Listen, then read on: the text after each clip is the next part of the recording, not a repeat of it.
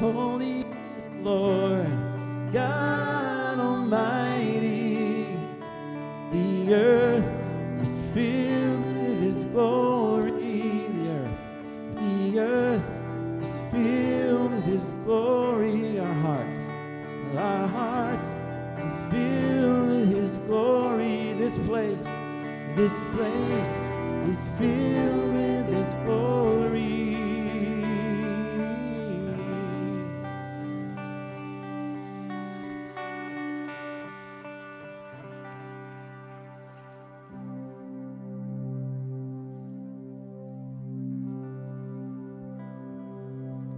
You were the Word at the beginning, one with God the Lord Most High.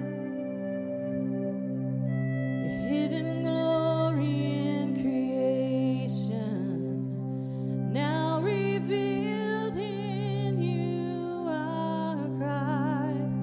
What a beautiful name it is. What a beautiful name it is. The name of Jesus Christ, my King. What a beautiful name it is. Nothing compares to this.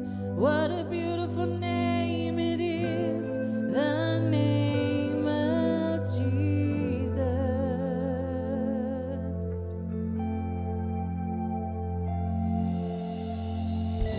You didn't want heaven without us. So Jesus, you brought heaven down.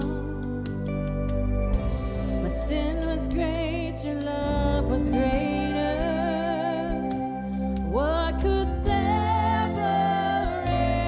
us now?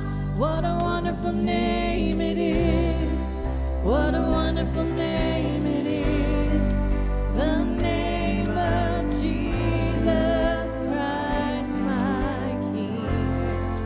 What a wonderful name it is. Nothing compares to this. What a wonderful name it is. The name of Jesus. What a wonderful name it is. The name of Jesus.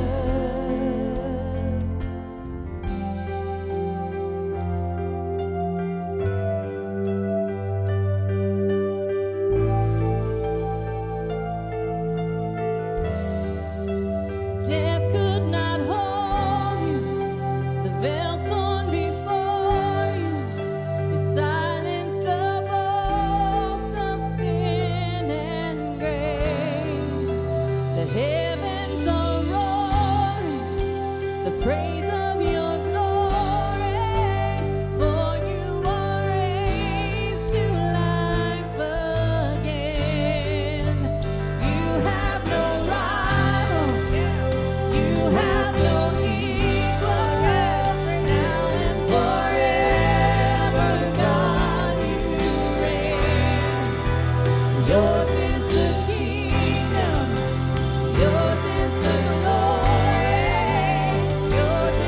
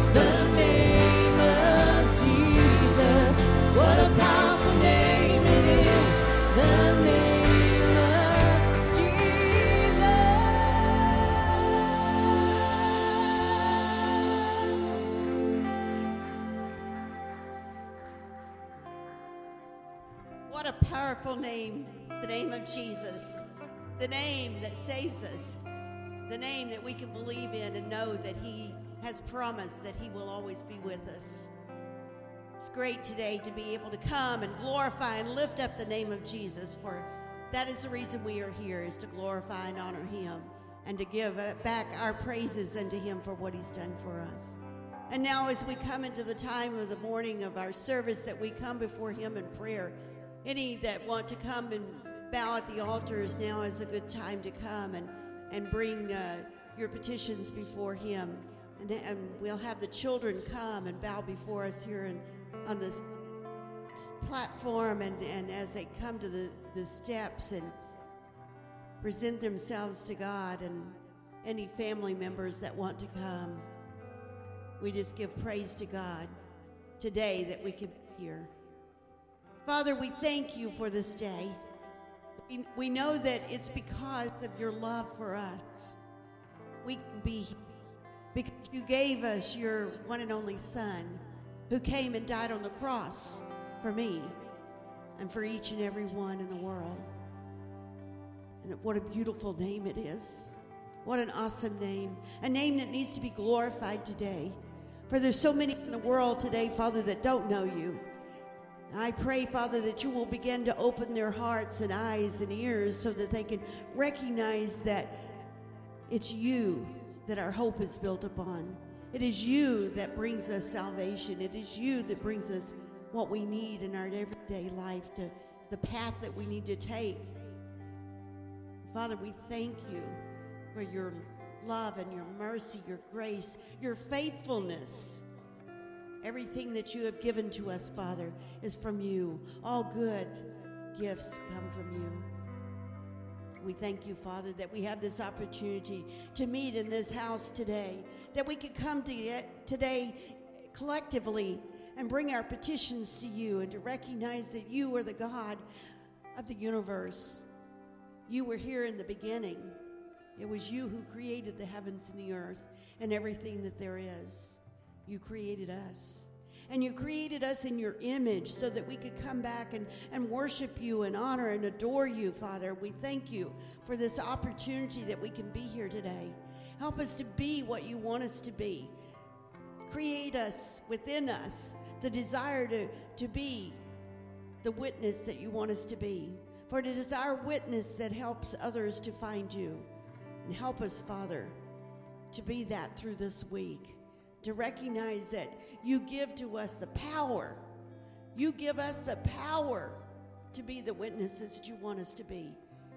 Let us claim that power and to use it in a mighty and special way. And we thank you, Father, for these boys and girls that are lining this stage this morning, for their lives are so precious. And Father, help them to realize at this early age how important you are, and how important it will be to have you in their lives as they grow up. That they will recognize that you are the one that will give them the path of righteousness, and that you will lead them in the way that they should go. Help these parents that are here today to be the leaders and the guide and the directors of their home, that they will continue to fellowship with them in the Word and pray for these boys and girls on a daily basis. Father, we thank you for them in our church, for they are today's church. They are tomorrow's church. They are the future's church, and we just pray for each and every one of them. We lift them up to you. They are your children, and we give them to you. We pray for Miss Anna as she works with them and all of her workers. Give her the words to say today that will touch their hearts. Be with those workers that are back there, that they will help her to direct those avenues of learning about you. And Father, we just pray that you'll be with each and every one of us. Be with those that are not able to be here today. We think of Miss Deborah, and we think of Miss Cynthia and Miss Berlene, and as they're healing and as they're coming through sickness and difficulties. And we pray, Father, that you will give your healing touch upon you, for you are the great physician, and we believe in you, and we know that you can go and anoint them and be with them today and heal them. Touch their lives today. with Briley as she continues to heal after this surgery and not knowing what's going to take place with her leg. But we pray, Father, that your will be done and that healing will take place. We just trust you and believe in you today. And we lift up our praise to you for who you are and for what you've done in each of our lives. And as the ushers come and we take up the offering today, Father, it's just a portion of what you have already given to us. But help us to be faithful to give back to you. So be with the gift, be with the giver, and we'll give you the praise and the honor and the glory in the powerful, awesome name of Jesus. Amen. Amen. Amen. Well, as the kids go off into their learning environment, let's be in prayer for them and their workers. Just a couple of announcements short. Upward Soccer is going to be starting soon. Miss Rochelle could use your help, so please see her and let her know what you can do. Sign up the kids. There's sign-up sheets out in the foyer for signing up the kids for soccer. What a great avenue to reach our community. Also, Alabaster Sunday is coming up in September. If you don't know what that is, Alabaster funds help to go to build churches, missionary homes, schools, and other avenues, even hospitals in other countries and our own country where it's needed. So if you don't have an alabaster box, see me. I'll make sure you get one. Start putting your money in it, so we'll collect it on September the 22nd. Thank you. Oh, that's my cue. I was over here paying attention to the kids. How y'all doing? Hello, McFly. Good to be with you this morning. We're going to get into God's Word here shortly, and I just want to let you all know that we're glad that you're in God's house this morning. Every person who is here to worship God, that if we hold up our cups, He's going to fill them up to overflowing.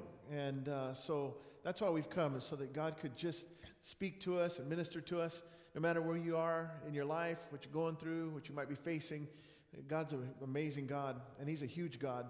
He's the kind of God that wants to come into our lives and just flip them right side up. So if we'll be agreeable to His Holy Spirit and to His Word this morning, say amen. Amen. Me too. Amen. Last week we were in 1 Corinthians. We were in chapter 1. If you recall, we were examining the words of the Apostle Paul, where he was talking about that among us there should be no divisions, that we should be agreeable with one another. And the purpose of all of that was that we glorify God with one unified mentality and unity of purpose, that we're able to move the kingdom of God forward the way that He would have us to. And if there's no divisions among us and we're all focused on Him, well, then we're going to be able to advance the ball. To borrow a football analogy, as football season, at least college-wise, has already begun. And but we want to move the ball forward. We want to move the kingdom of God and advance it violently.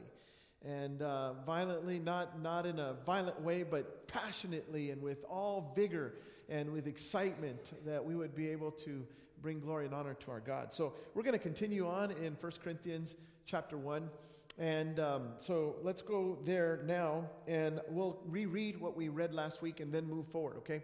So it says, I appeal to you, brothers, in the name of our Lord Jesus Christ, that all of you agree with one another, so that there may be no divisions among you, and that you may be perfectly united in mind and thought. That's where we were last week. So verse 11 is where we're going to be, and we're going to move forward a little bit further from there and talk about what the apostle is really getting at. My brothers, some from Chloe's household have informed me that there are quarrels among you. Paul's not even there. Paul's not present. He's not ministering there at all. But he's been reading on Facebook. Maybe he received an email. No, neither of those. It's amazing how word traveled. Whether he received a personal letter, or maybe there was some kind of network of people that were still with Paul and able to kind of hear what was going on over there, that they conveyed it to Paul. We really kind of don't know exactly how he heard it, but we know that he was aware of it. And the specifics are there. Now, granted, these individuals aren't named, but what is named is Chloe's household. He says some of the people in Chloe's household, there's bickering and arguing going on. And so it's reached me. And you think about if he's not there, and they didn't have the benefit of social media and the information that was readily available like we receive, that word had traveled. It was that much of an issue, that much of a situation that Paul had to address it in a letter. I mean, right off the bat, he's already finished all of the salutations, all of the formalities of saying hello and wishing them grace and peace and love and all of that, that the very first thing off the bat is to address a problem going on in Chloe's household. In those days, what they had is in the homes where they met is where the fellowships were. And so the Apostle Paul, realizing that in a fellowship, the equivalent of, say, a church or maybe a church plant for our purposes, that what he's realizing is that the work that God wants to do through this body of believers is being stifled, or at least has the possibility to be stifled, because there's these issues going on in that fellowship. So now he's got to deal with it. He's got to address it. And so he names specifically where the issue is, where the problem is. And so I love that about the Apostle Paul, that he's not afraid to tackle the issue, to address the problem. And why is it that maybe in the church sometimes we have to do that? Why is it that sometimes we have to have meetings to address whether there's some kind of quarrel going on between two believers or two groups of believers? Why is it that we have to schedule times to meet and maybe to sort it all out, to pray together? For the purposes of what? So that we might be able to rectify the situation and then move the thing forward. You see, what the devil knows is that if there's going to be issues or problems that he can create among the believers in the fellowships, he knows that they're not going to be able to advance God's agenda. Here's a question for you. What do we have at the very top of our priority list?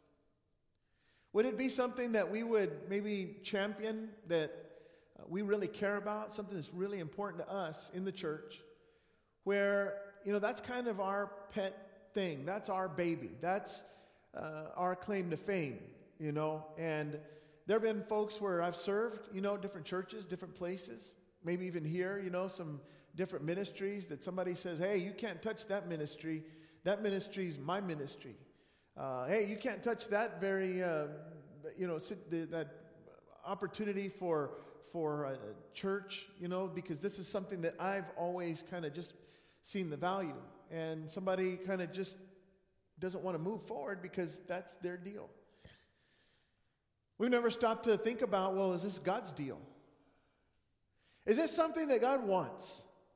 In terms of, like, for instance, a situation, a ministry that has been going on in the church for a long time, maybe a few years, maybe a decade or more, where it's kind of been our claim to fame. It's kind of been our thing.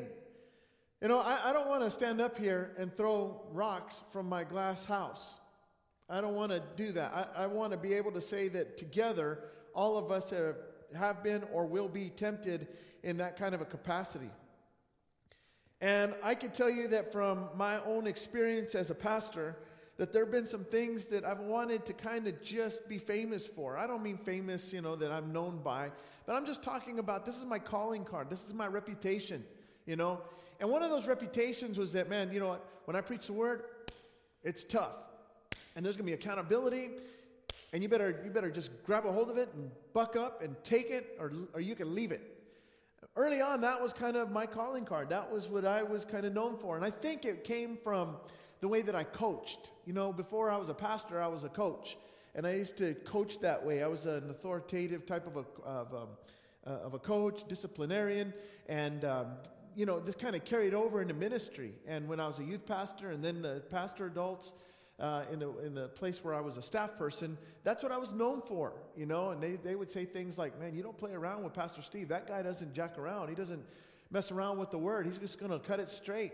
And I would hear those things, and it was almost, listen to this, it was almost this kind of a pride that I began to develop because I had that kind of a reputation. And it began to create more of a problem in that if God needed me to be something else, I wouldn't allow it because it's not part of my reputation. And what happened is I began to be a slave to my reputation. Can anybody at all relate? I mean, like kind of your calling card, the thing that you're known for, the thing that you've been good at. And it could be whether you're at work, but it can also bleed into the church. And what we do is we begin to kind of almost feel like we're trapped to be that person, to operate within the construct of that kind of a reputation or something that you've been known to be. And I want to say this morning, as a Christian, as a blood-bought child of the King, that this morning we get to be whatever God wants us to be. And He's the one that reserves the right to define who we're going to be. I love it that, even something good like being authoritative with the Word. How many guys agree that that's a good thing to be, is authoritative with the Word? Absolutely. How many of us realize that it's a good thing to cut it pretty straight and to just boom? Anybody agree with that as well? Absolutely. And those things are all good. What we add to this is that however God wants to divulge His pleasing and perfect will through our lives, that He is the one at the end of the day that says, okay, you said it this way, and now I want you to say it this way. And neither of those two things are going to contradict each other because the validity of the truth remains. But the thing that we need to do is remember at all times that we are clay in the potter's hand. And He's the one that gets to shape us and mold us.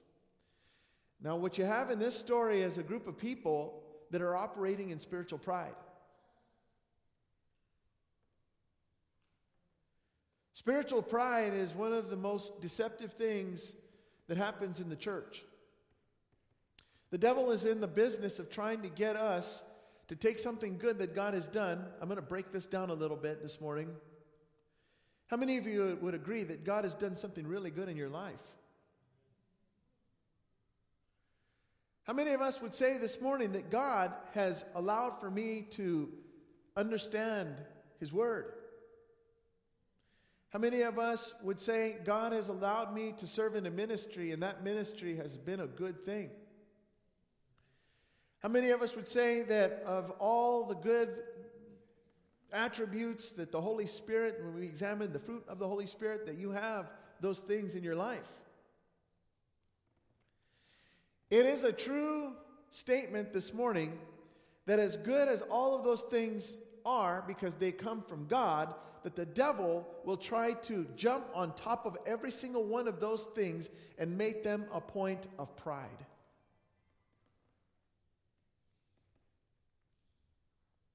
If we're not careful, if we don't stay close to God, if we don't maintain a humble walk with Him, these things can actually be flipped. And all of a sudden we think that all of these things originate in us. Now, of course, we know that that's not true. But it is very easy for us to actually use them for our advancement.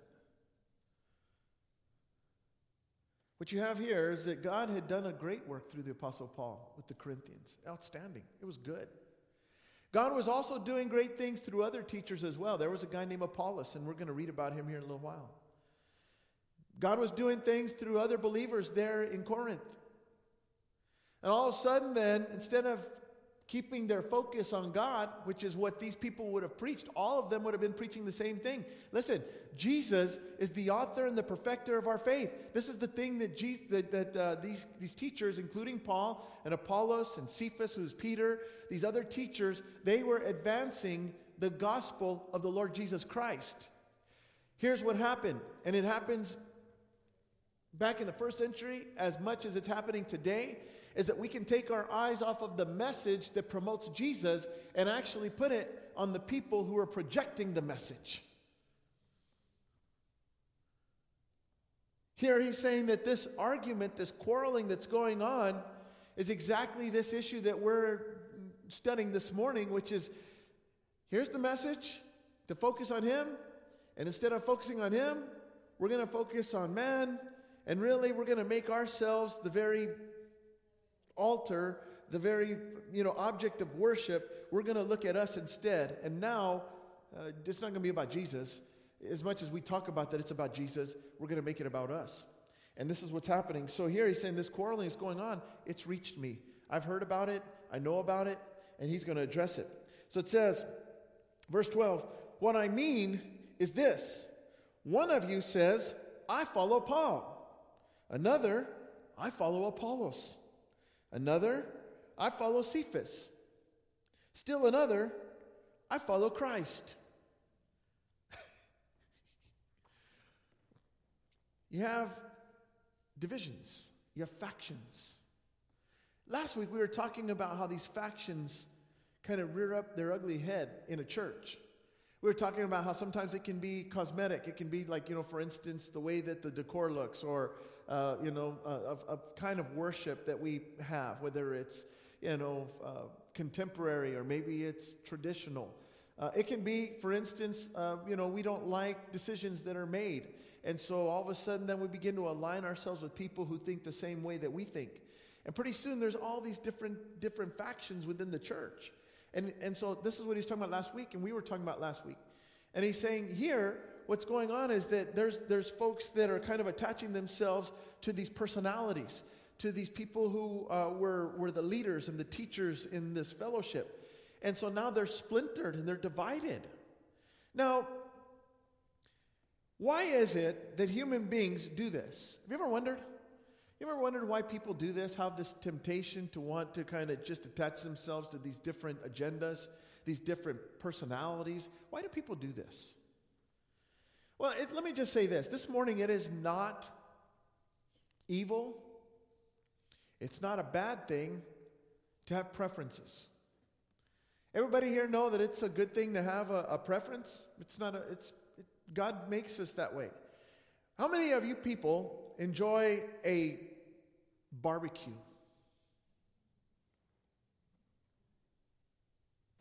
Maybe that's the wrong question in Texas.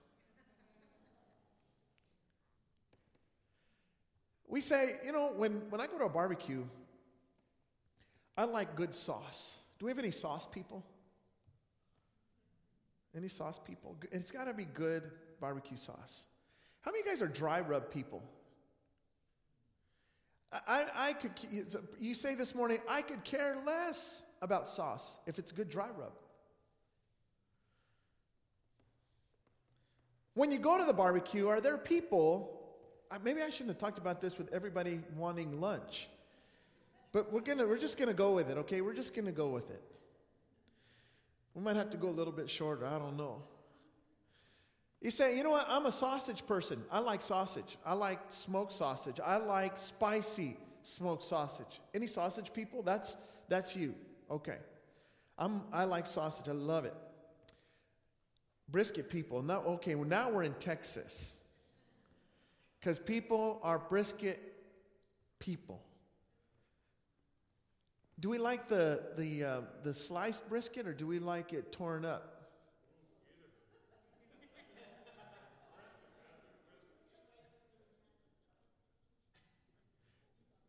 Who likes the lean brisket? Do people like more of the juicy brisket that has a little bit of the fat in it? See, I'm on this side of it. That's when you take your cholesterol pills. When you go to a barbecue, are you somebody that just wants a burger? There's some people, they go to a barbecue, they want a burger. I mean, they just that's what they do. We could sit here and break down burgers too if you want. We could do that. The point of what I'm saying is that this morning, it doesn't make anybody wrong or evil to have preferences. All of us know what we like. Every single one of us in this room, we kind of just latch on to what we enjoy. And there is nothing wrong with any of that. In the first century, you had where they might have enjoyed the kind of philosophical preaching that this teacher Apollos was known for.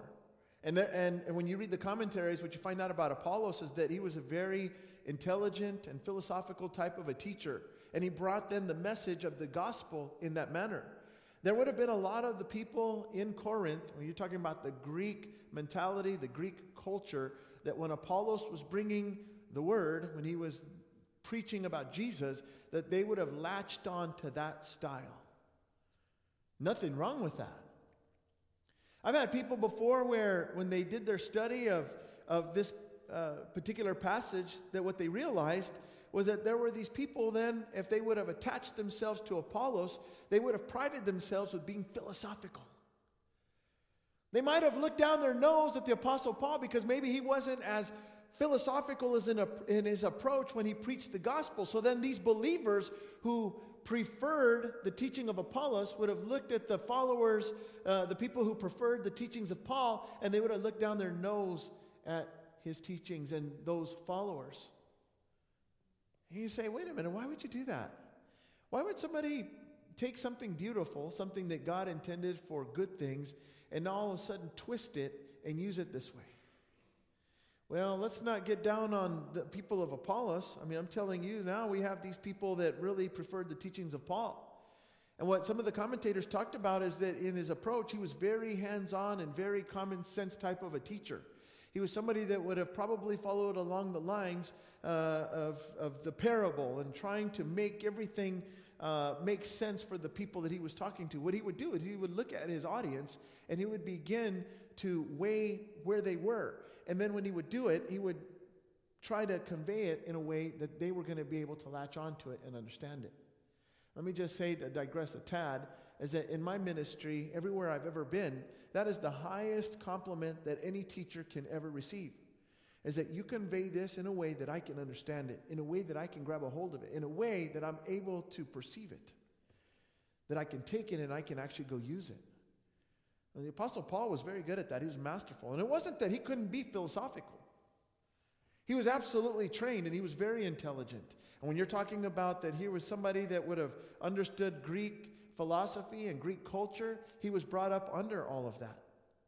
He was also someone who was brought up under a great Jewish teacher named Gamaliel. And we've heard about him back in Acts, exercising his wisdom. You remember Gamaliel? He said, consider you guys what you're going to do with these disciples, these apostles. Consider very carefully what you do with them. Because you know what? If you're fighting God on this one, if God is the one who sent these guys, you're not going to fight against men. You're fighting against God. That's Gamaliel. Well, the Apostle Paul came up under him. And so this guy had vast knowledge. He very easily could have done some of the things that Apollos was doing, but he chose to take it a different route. When you talk about Cephas, who is Cephas? We're talking about Peter, right? One thing about the Apostle Peter is that he was a fisherman. He wasn't Apollos, and he wasn't Paul. There was no training under Gamaliel for Peter. If he was kind of the school of hard knocks. He was probably one of these blue-collar type people that really just didn't, wasn't polished or anything like that. But what did we know about Peter? From the Gospels, we know about Peter is that he was kind of just to cut it straight. I'm just going to throw it out there. When you go to the book of Acts, and at the very beginning, when they were filled with the Holy Spirit, right? Remember Pentecost in chapter 2? They were filled with the Holy Spirit. And the Bible says that Peter went out and he preached a sermon. And we have a copy of that sermon there in Acts chapter 2. And when he preaches, you read it and you see its passion. Peter was the guy, honestly, when we do it in the Gospels, he whips out his sword the night that Jesus was handed over, and he's like, wow, it slices, it dices, one of those deals, and dude's ear falls on the floor. I mean, he was the kind of guy that was ultra passionate. One thing that I would have loved to have seen just firsthand would have been the passion that he preached with. Did you know there's some people that really just like someone who's just passionate? Just somebody, one of those, we used to know them as, fire and brimstone preachers, those kind of guys that they'd have to loosen their tie and even throw the tie on the floor and they were drenched. You guys remember those guys before there was air conditioning? The first time I ever went to a church, I went to a Pentecostal church. The first one that I went to that wasn't a Catholic church. I was in the Air Force, and I was in Abilene, Texas, and they took me to this church. It was in Ty. Does anybody know where Ty, Texas is? It's right outside of Abilene. It's right by Dice Air Force Base. And somebody invited me to church, and coming from Catholic church, going to a Pentecostal church, what is this?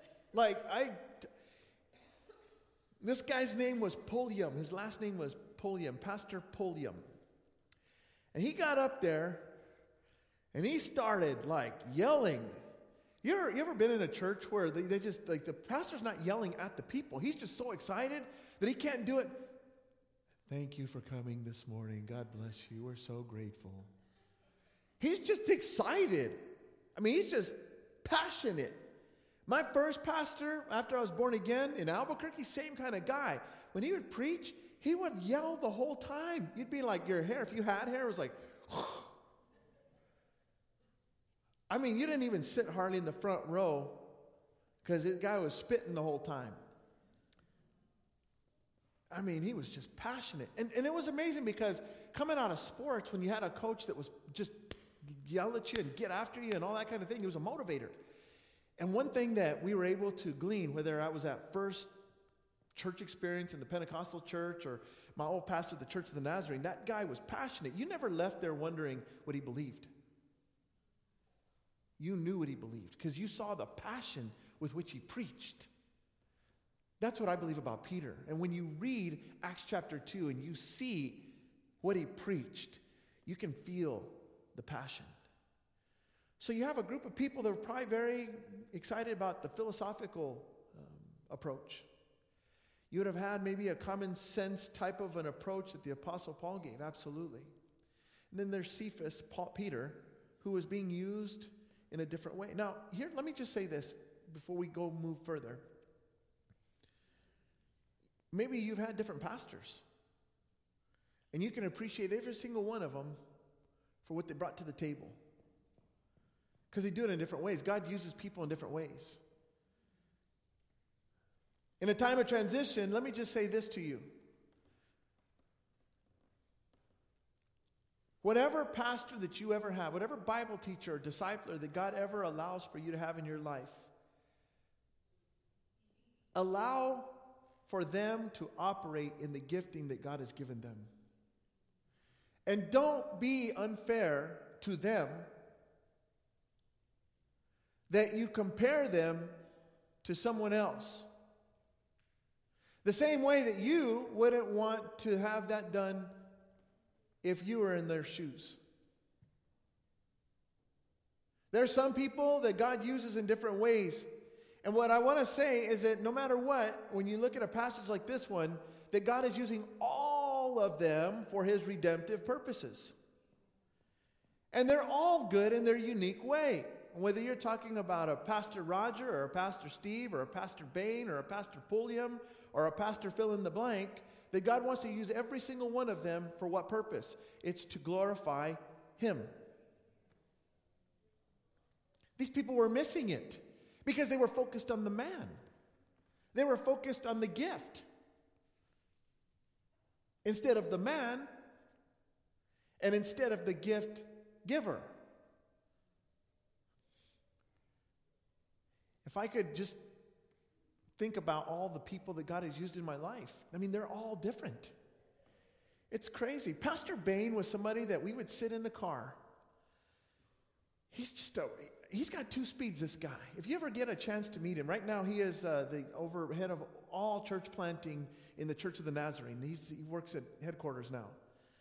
This is the kind of guy, if you ever get a chance to meet him, he has two speeds. Asleep and full throttle.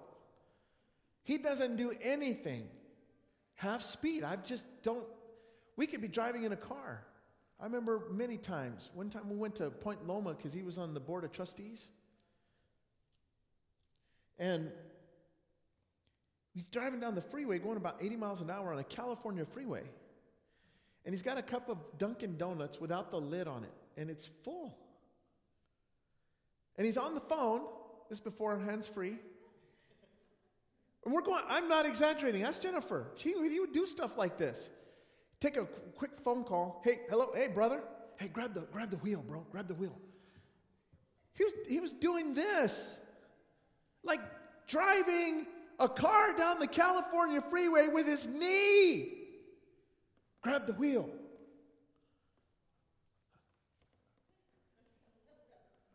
I'm like, you might want to pull over or hang the phone up or put the coffee down. I'll grab the coffee, you drive. What exit is it? Now, here's the crazy part. He would have this coffee cup open, and he wouldn't spill a drop. And I'm like, if that was me, there'd be coffee flying everywhere. What exit is it, brother? Yeah, okay, well, we're going to meet you there. What exit is it? Oh, well, we're getting ready to pass. Hold on. Put the and cut people off, and we're cutting, and I'm like, we're going to die. Yeah, we got it. We're going to be there. All right. Is it a right or a left? And I'm just like, this guy is just nuts. And we just nonstop. You'd be in a car with this guy, and he'd be yelling at you because not because he's yelling at you, because he talks loudly. And I remember one time I'm like this in the passenger seat because he's actually hurting my ears. And I'm like this, and he goes, "What's wrong?"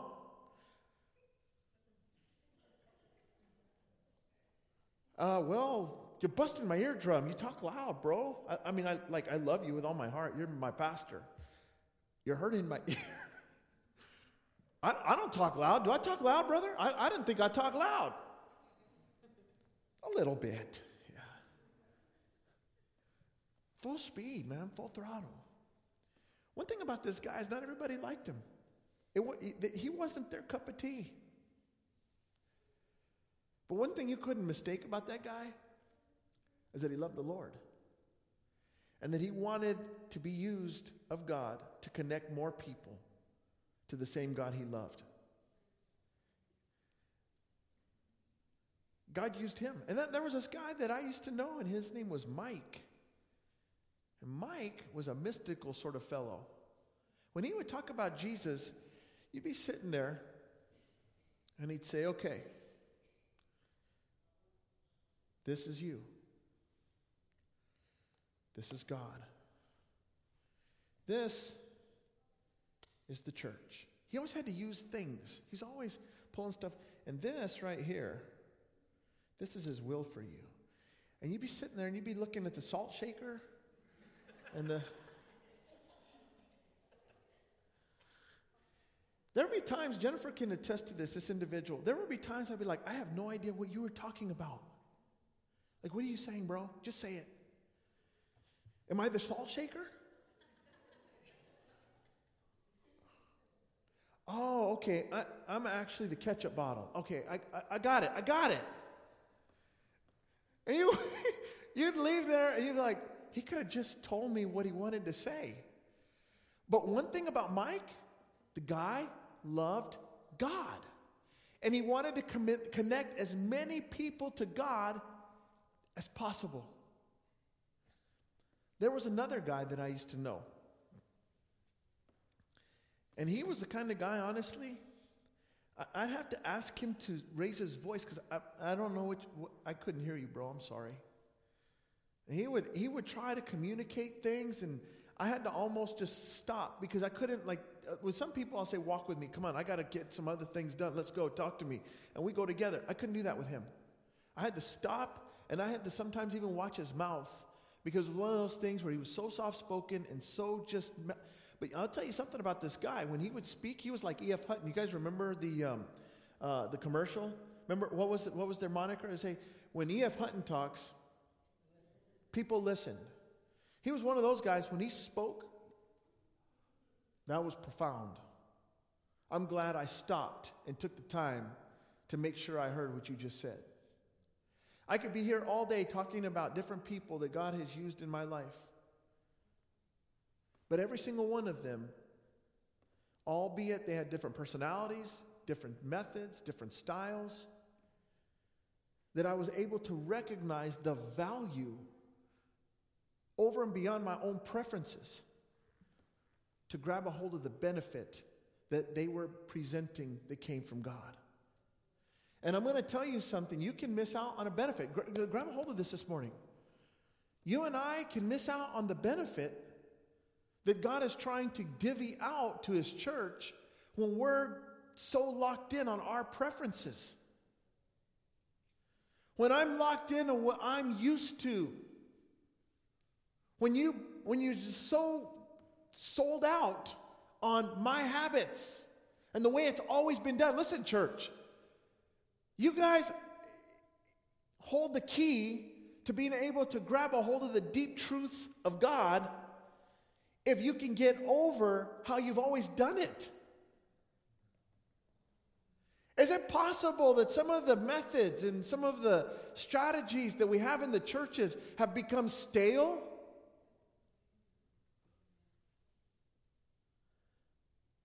That we're just so locked in on this is the habit. This is the way we do it. This is the way it's done. That God doesn't have the right to come in and say, yeah, well, that's fine, but I'd like this. I'd like you to consider this.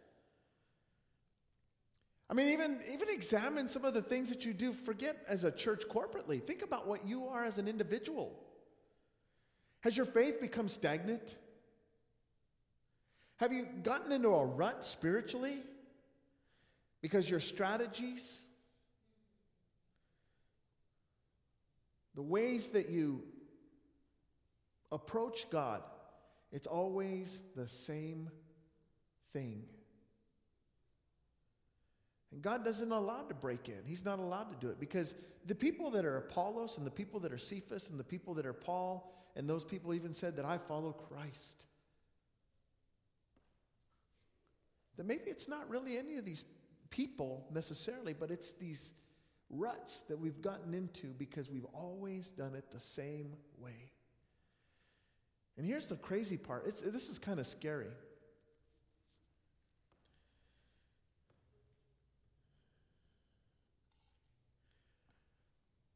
I speak from experience where I've put God on notice. God, you can't do that.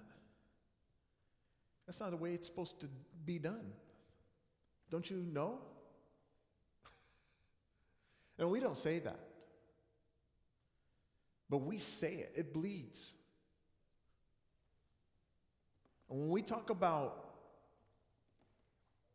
God saying, I'm going to do something different. I'm going to do something new. And we say this all the time in the church. We have songs and we've heard sermons and teachings on God doing a new thing. How many are excited about God doing a new thing? Well, I don't know. I don't know that we're that excited about it because change? Who likes change? Did you see? Okay, I'm going to talk about more food. Burger King came out with a veggie burger. A flame-broiled veggie burger. And these people on the commercial, I don't know how gullible they think we are. Oh, it tastes just like a Whopper. It's so good. I didn't even know it was a hamburger. I didn't know it was a veggie burger. I couldn't believe it. Are you serious? And they're biting them thinking, let's see the real commercial.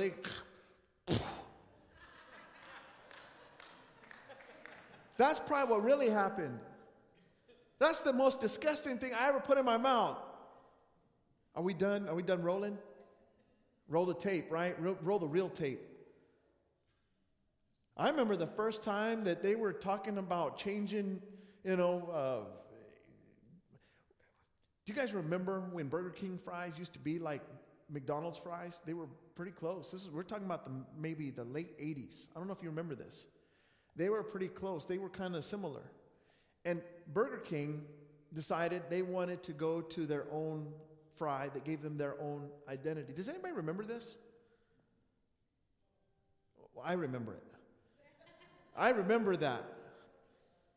I didn't go to Burger King for years when they changed their fries. I love flame broiled.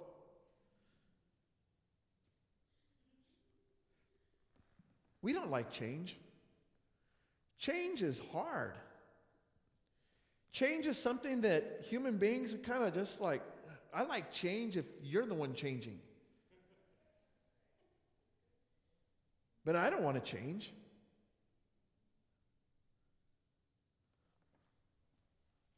I don't know if I've ever done this in here. I'm going to do it this morning. All right. Humor me. This morning, put your hands together like you're going to pray. I want everybody to do this unless you have physical problems, like you got arthritis or something like that. Okay, just humor me. Put them together just like that. All right, now, how many of you guys have the right thumb over the left thumb when you do that? How many? Okay. Wow. Okay, switch it. Everybody switch it. Everybody switch it. Put the other thumb on top of the other one. That feels weird, doesn't it? Isn't that weird? That doesn't feel right. Like, that's off. Like, the people who do it like this, they need prayer. They got spiritual problems or something. Because you can't pray to God like this. Lord, I can't even think about the prayer. Okay, let's switch back. Lord. It's weird. All right, humor me one more time. Cross your arms. Okay, how many of you guys have the right hand over and the left hand under? Okay, now let's go ahead and switch it. See, if you can even do it.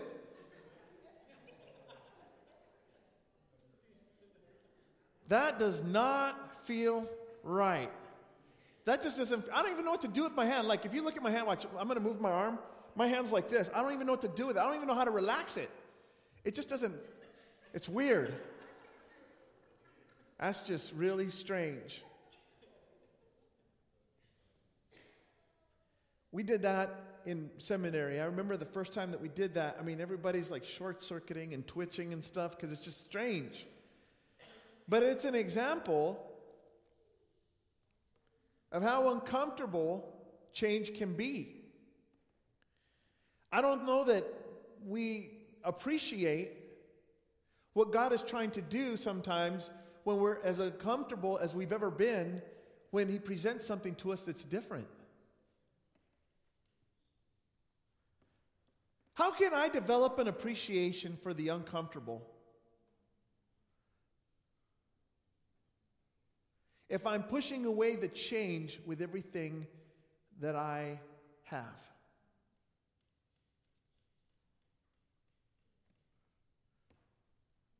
Okay. More food.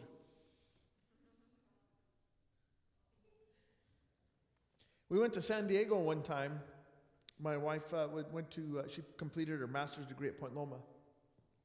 And I remember she had to take one of the cohort classes. We had to actually go there for her to take the class. And I thought, San Diego? Yeah, I'll go. I'll go. Let's go. You go to school, I'm going to go play golf. And she says, now let me just kind of give you a little bit of background. Growing up in New Mexico, I know what Mexican food is. Like, I know what that is. By the way, if you didn't know this, I'm Hispanic. I have abuelitas that cook authentic food. My mom cooks authentic food. I know what that is. And the first time I ever heard of fish tacos, I thought, that's an abomination. People will go to hell for that.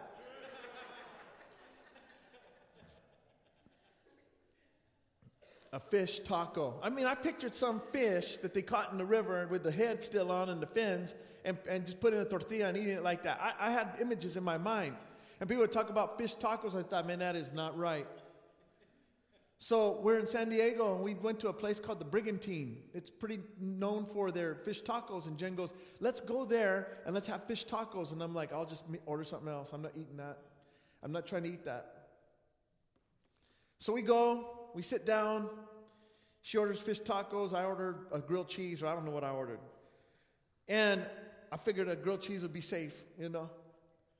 So we're sitting down, and she gets her fish tacos. Now, these tacos, they had these corn tortillas that were fresh made. They made the corn tortillas there. And they had this beautiful battered cod in the and then these ingredients on the top of it. They had like coleslaw on there, fresh, that they made. And it had pico de gallo on it. And I mean, the salsa that they had on it was actually like a mango salsa. And then they put queso fresco all over the top of it. And then ranch sauce or jalapeno ranch sauce on it. And I'm like, do you want a bite? Well, if you want. I'll try a bite. They look disgusting. But I'll try. I guess I'll try a bite, Okay. And I almost had to be a slave because I had dogged fish tacos for so long. I had been a strict opponent of fish tacos that I almost had to not like them. There was a split second that I had this dilemma in my mind. Am I going to be a proponent of fish tacos? Because what's going on in my taste buds is a rockin' thing. This is pretty stinking good. And at this point, I kind of almost had like a death grip on the taco. That now we're past the point of no return. And I said, honey, I'll just finish this one since I'll just finish this one. She goes, you like them, don't you? I mean, they're all right. Yeah, right. Fish tacos, man. And that's something in my life that I had never tried. Now, I could have been, I'm going to stick to my guns and I'm going to be a purist and I'm not going to go that route because I'm from New Mexico and this is what we've always done and that is the way I think and that's just the way it's going to be. But let me tell you what. I would have foregone the benefit of eating something good like that. And I enjoyed it. Man, I didn't know that I could enjoy that. There are things that we forego all the time. In spiritual conversation. Because we've always done it like this, and it's always been like this, and the pastor has to talk like this, he's got to look like this, he's got to present sermons that look like this, and if it doesn't work within that construct, well, then it can't be from God. And you know what? That couldn't be further from the truth. These people were missing out. Could you imagine if you were in the camp of Apollos? Well, those people that Paul reached and the people that like Paul, well, then they can have Paul. Could you imagine if they said, you know what? We love Apollos. We prefer that kind of a style. But guess what? He's preaching the same Jesus. He might do it a little bit differently, but you know what? I want to embrace what this guy is doing because it's not coming from him. It's coming from him. And then this group of people say, you know what? Hey, why don't we go check out what Peter's saying? Well, let's embrace this. Because this message isn't different from those two messages. Understand this, you guys. If we don't compromise, listen, if we do not compromise the substance of the truth of the gospel, what's the substance of the truth of the gospel? Here's how Paul synopsis, how would you say it? Here's how Paul qualified it. I'll say it that way. Christ and him crucified.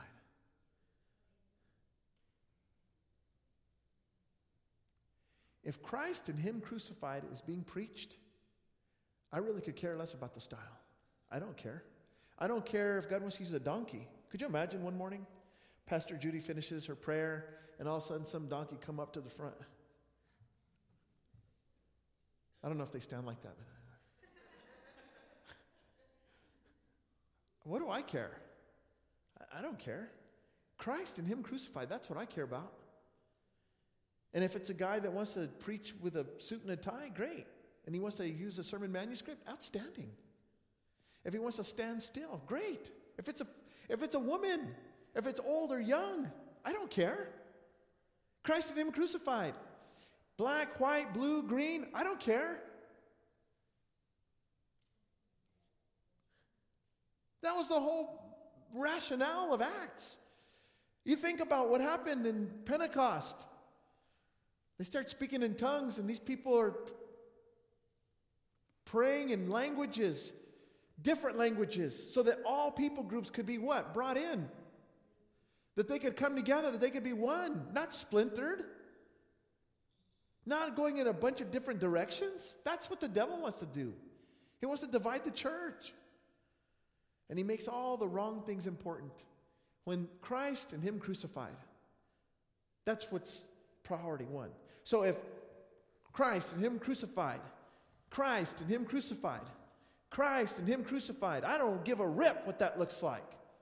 Because Jesus is being promoted to the highest place.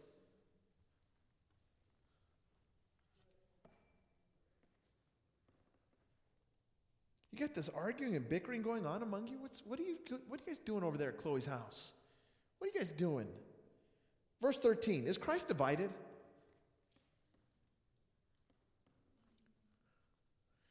Let's go with me to Matthew real quick. Matthew chapter 12.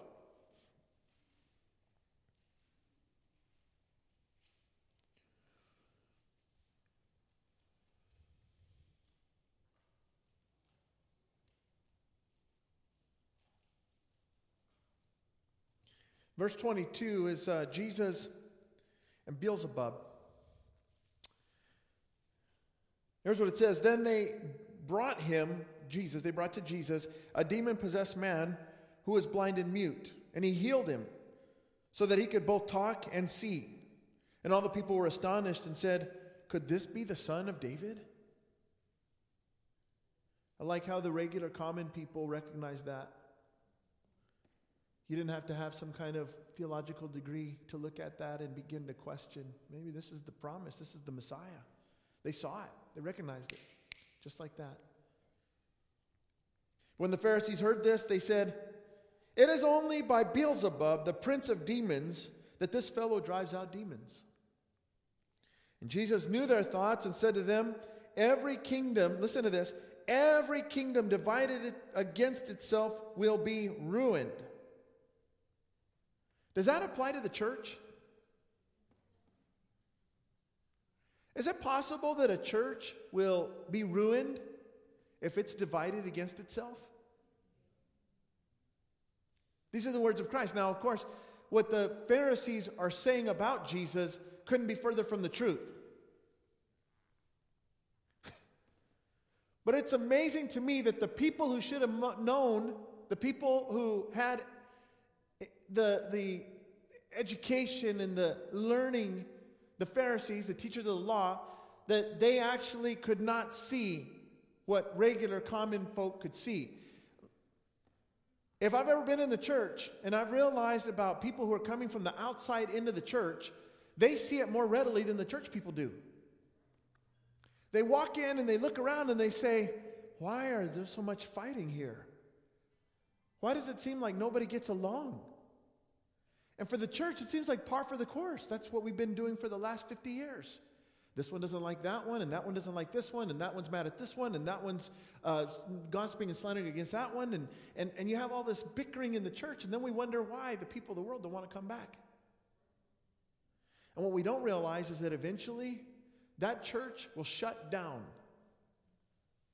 Did you know that churches are closing down on a regular and consistent basis? Don't think for 1 second that can't happen to your church. That can happen. That's real. Jesus says a kingdom divided against itself.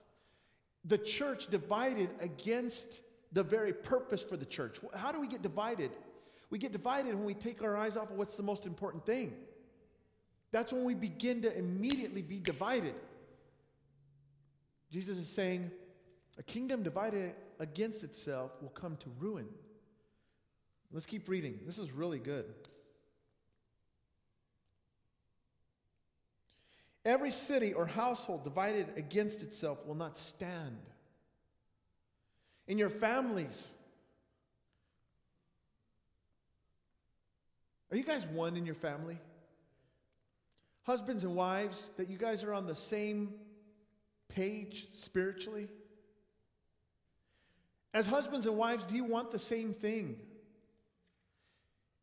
Is the most important thing in your marriage the same thing?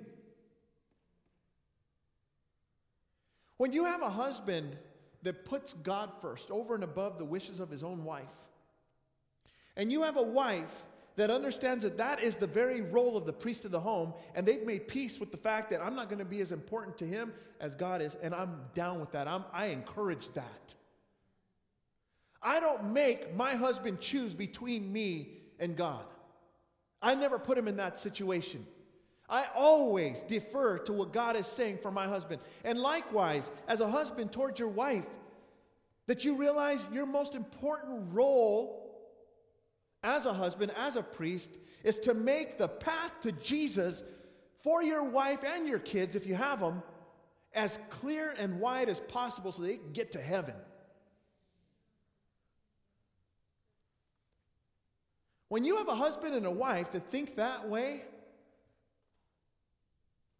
now we bring kids into this equation. What we understand about our kids is that they watch every single thing that we do as a husband and a wife.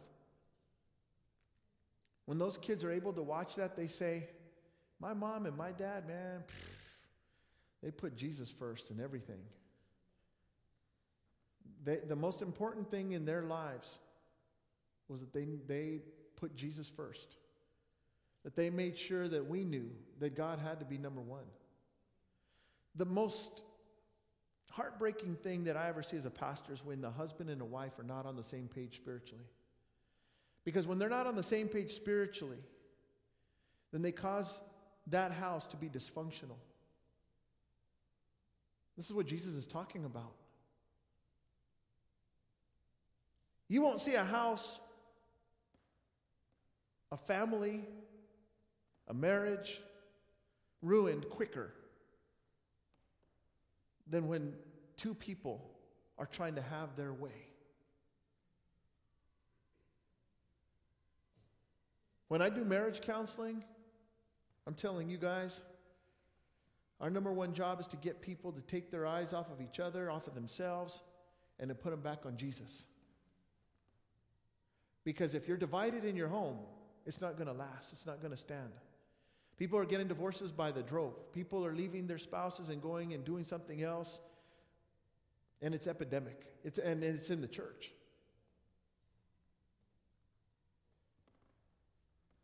Is God number one in your life?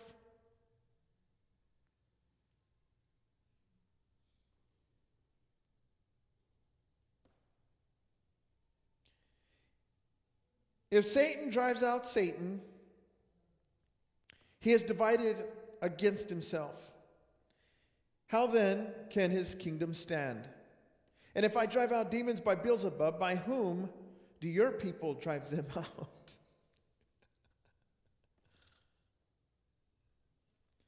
Jesus doesn't play.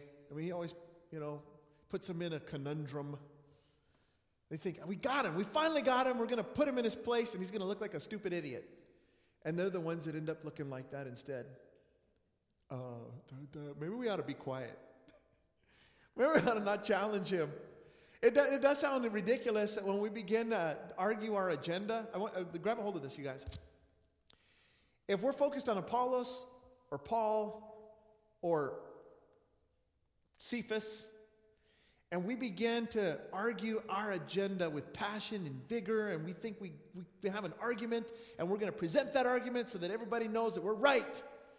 And all of a sudden you weigh it against what the Word of God says, you begin to look foolish. You ever been there? I was in a board meeting one time, and there was this one guy that really was upset that we weren't singing nothing but hymns. Those hymns, we've been singing them for generations. We've been singing those since I was this high. And now that we don't sing nothing but hymns, just with a piano and an organ, that's just a travesty. It's not right. Drums are a tool from the devil, and guitars, they're also an instrument of the devil. And he was talking like this in a board meeting, and I'm just listening to him talk. And he goes, it feels like every time I come into the sanctuary, it feels like a bar. It feels like a club. Let him finish. And I said, have you ever heard of a guy named Charles Wesley? And he goes, yeah, the brother of John Wesley? I said, yeah, that guy in England, founder of modern Methodism.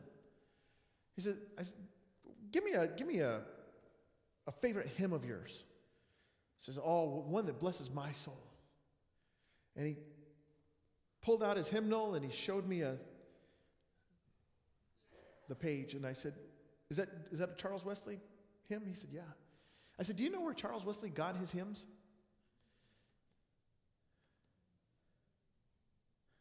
We studied this when I was in seminary, and some of the modern Methodism, all the things that are attributed to the Wesley brothers.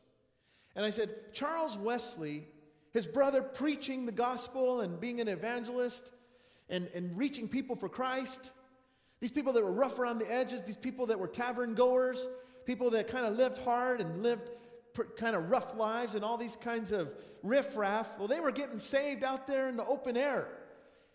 John Wesley was one of the first, together with Whitefield, a modern evangelist. And instead of them going to the Anglican church where everything was copacetic and they just go out there and preach to people. And people were coming to Christ by the droves, these rough type people. And Charles, knowing kind of their background, borrowed some of these tunes of these songs that were sung in the taverns. Now, what's a tavern? Anybody know what a tavern is? It's a bar. Sometimes you want to go where everybody knows your name.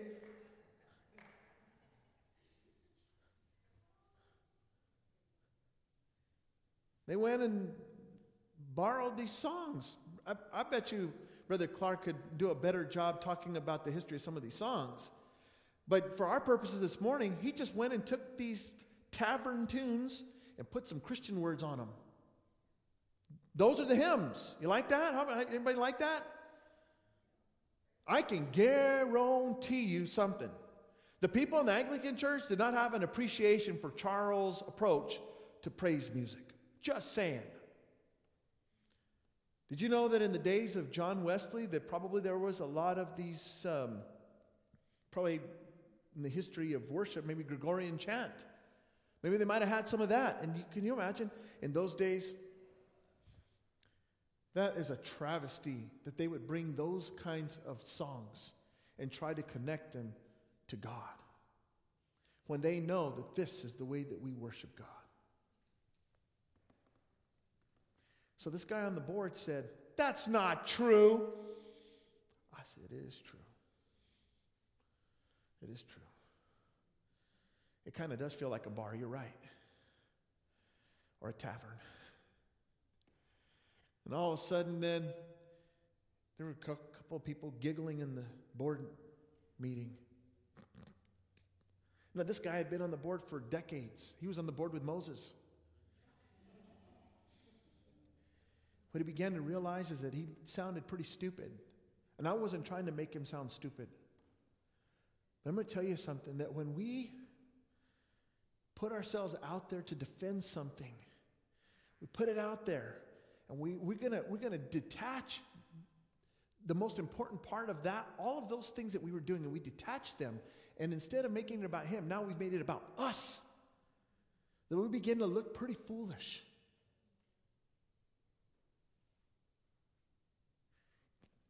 Is it all right for Christians to humble themselves and say, you know what, I missed the boat on that? Is it okay for Christians to actually say, you know what, I've been wrong about that. I've thought this for a long time. But God has helped me to see that while that was okay, and that was good, and that was excellent for my faith, that God wants to incorporate this, and this is going to be good too. Why is there the bickering? Why is there the arguing at Chloe's house? Because they're focused on the wrong things.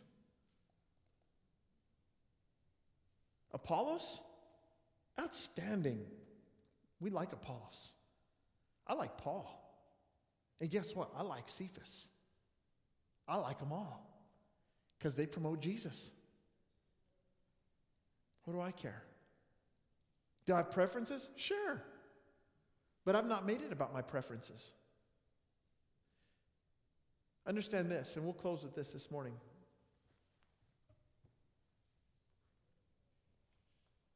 In the scripture, it talks about, and this is the first commandment, that we should love the Lord our God. That we should have no other gods before him. And it speaks about idolatry. That we should have no graven images. King James, it talks about that we shouldn't have these things that we craft with our hands, with our imaginations. Included in that are all of these things that we esteem and that we value as things that we call Christian.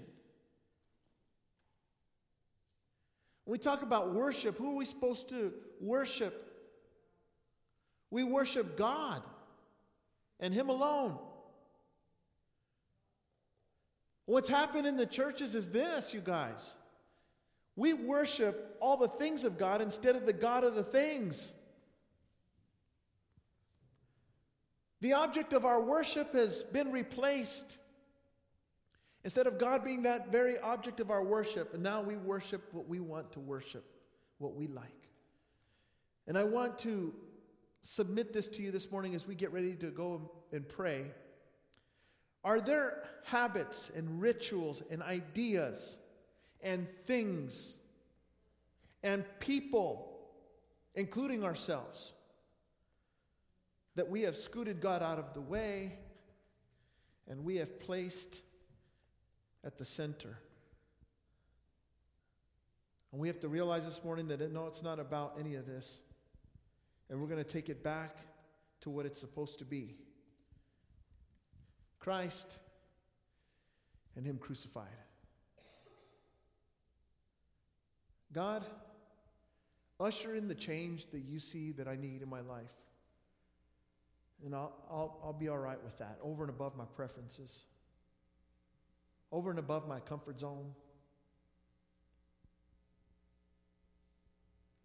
If that's one of us this morning, you guys, as we go to prayer, let me say that there's never shame in realizing about our lives that we've allowed certain things to creep in there that shouldn't be there. And the best thing is that this morning, every single one of us, we go like this and we realize we're alive. Is that it's an opportunity for me, if I recognize that, to make it right. And God's will for us is that we do make it right. We can make it right. It doesn't matter how old or young you are. He's not a respecter of persons. If he's the guy this morning saying, hey, listen, I'm extending to you yet more grace, yet a different opportunity for you to put me first. As the praise and worship team plays and the lights come down, we're going to go ahead and open up the altars. If you feel like you need to come and pray, by all means, please come and get before the Lord.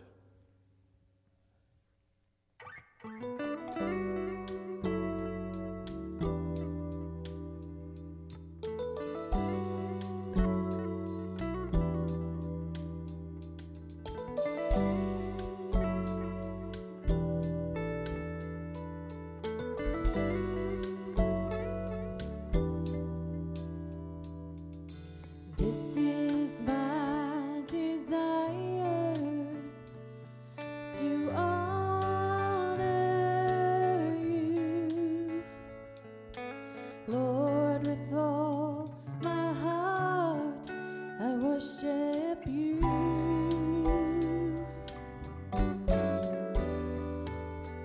All I have within me, I give you praise. All that I adore is in you.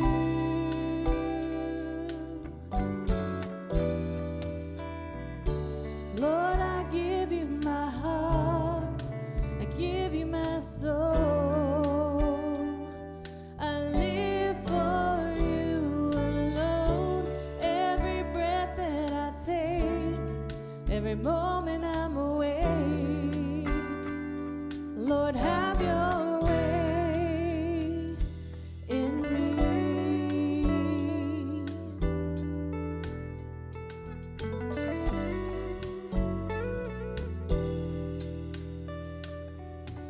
This is my desire to honor you, Lord, with all my heart.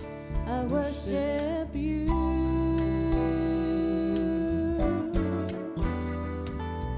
All I have within me, I give you praise. All that I adore is in you.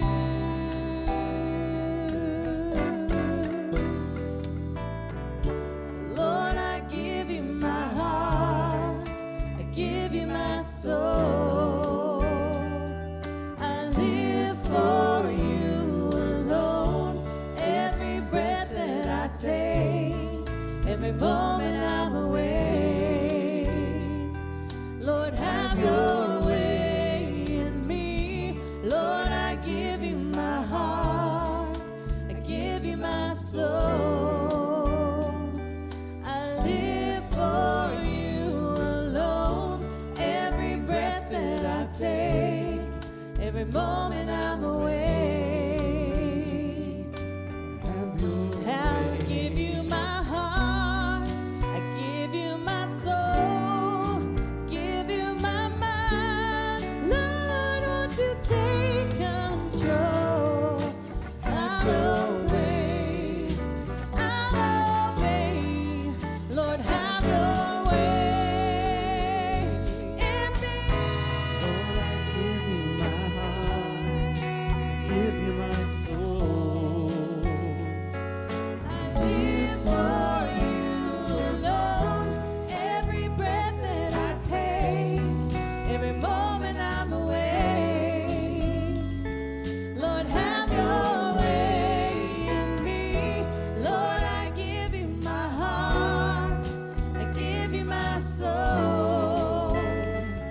I live for you alone. Every breath that I take, every moment I'm awake. Lord, have your way. I'll obey. Lord, have your way in me.